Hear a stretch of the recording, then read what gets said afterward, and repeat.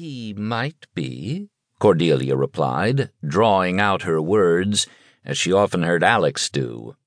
From the Freedom's bridge speakers burst the sound of laughter, cheers, and clapping, originating from what was obviously a room full of people aboard the orbital platform.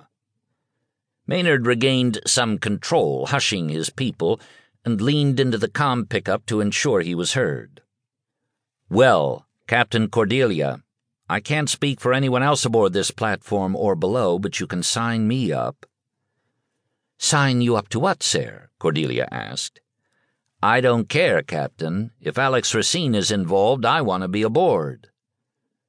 The twins, Etienne and Alain Delong, exchanged glances.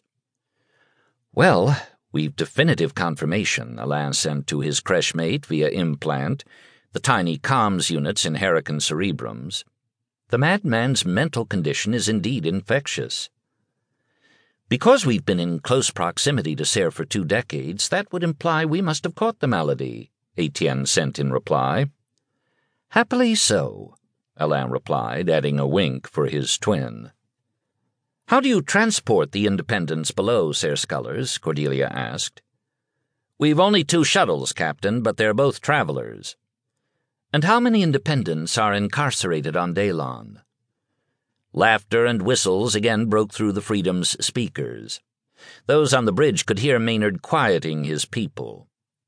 "You'll have to forgive us, Captain. We're the only ones to have ever used that word, incarceration. Counting the moon base and the platform, we have 18,289 people." Cordelia glanced at Alex, who was frowning. Julian, her partner, sent a private query to Cordelia, which she relayed. "We expected many more, Serre Scullers." "Understandable, Captain. For a few years after Libra's evacuation, which was with Serre Racine's assistance, the annual number arriving here was fairly constant. But when Gino Diamante replaced Mahima Ganesh as council leader, the count of individuals transported here slowed dramatically. In the first half of this year, we received 1/8 of the people who were shipped here in the same time period during Daylon's first year." "You seem well informed of the historical numbers, Serre Scullers," Alex said, activating the bridge's vid side of the comm signal and stepping into view. "How long have you been on Daylon?" Maynard glanced around the platform's control room. His people stared at their monitors, taking in the view of Alex Racine. There was no mistaking the wide build of the famous, or infamous, depending on your viewpoint, New Terran, who sported a heavy-worlder body, which was in considerable contrast to the slender physiques of the Meridians, who inhabited the Confederation.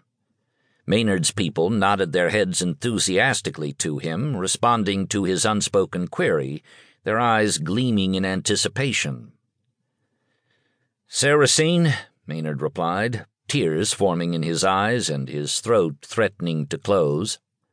"I had the dubious honor of disembarking from a Confederation ship 20 years ago, along with others, and becoming the first inhabitants of this fine establishment. Before that, I was the director of a premier orbital station, responsible for starship construction, until I made the mistake of openly criticizing Ganesh." "Good to hear, sir," Alex replied.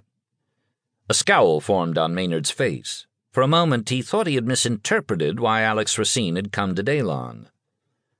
"I meant the part of being a director responsible for starship construction," Alex added. "I can't offer much in the way of compensation at first, but if you're interested, I have a job for you." The tears that had swum in Maynard's eyes spilled down his face, and he fought to control his emotions, managing to croak out, "Does room and board come with the job, sir?" "It does, but I warn you, sir, it'll be a demanding job," Alex replied. "Sign me up, sir," Maynard replied, and those on the Freedom's bridge watched Maynard drop below his vid's view, but they could hear his sobs and hiccups. "We'll see you soon, Serre Scullers," Alex said. "Send no comms below of our expected arrival, if you please. It'll be our job to communicate why we're here."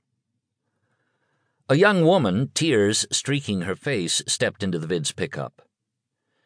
"We understand, Serre Racine," she said, glancing.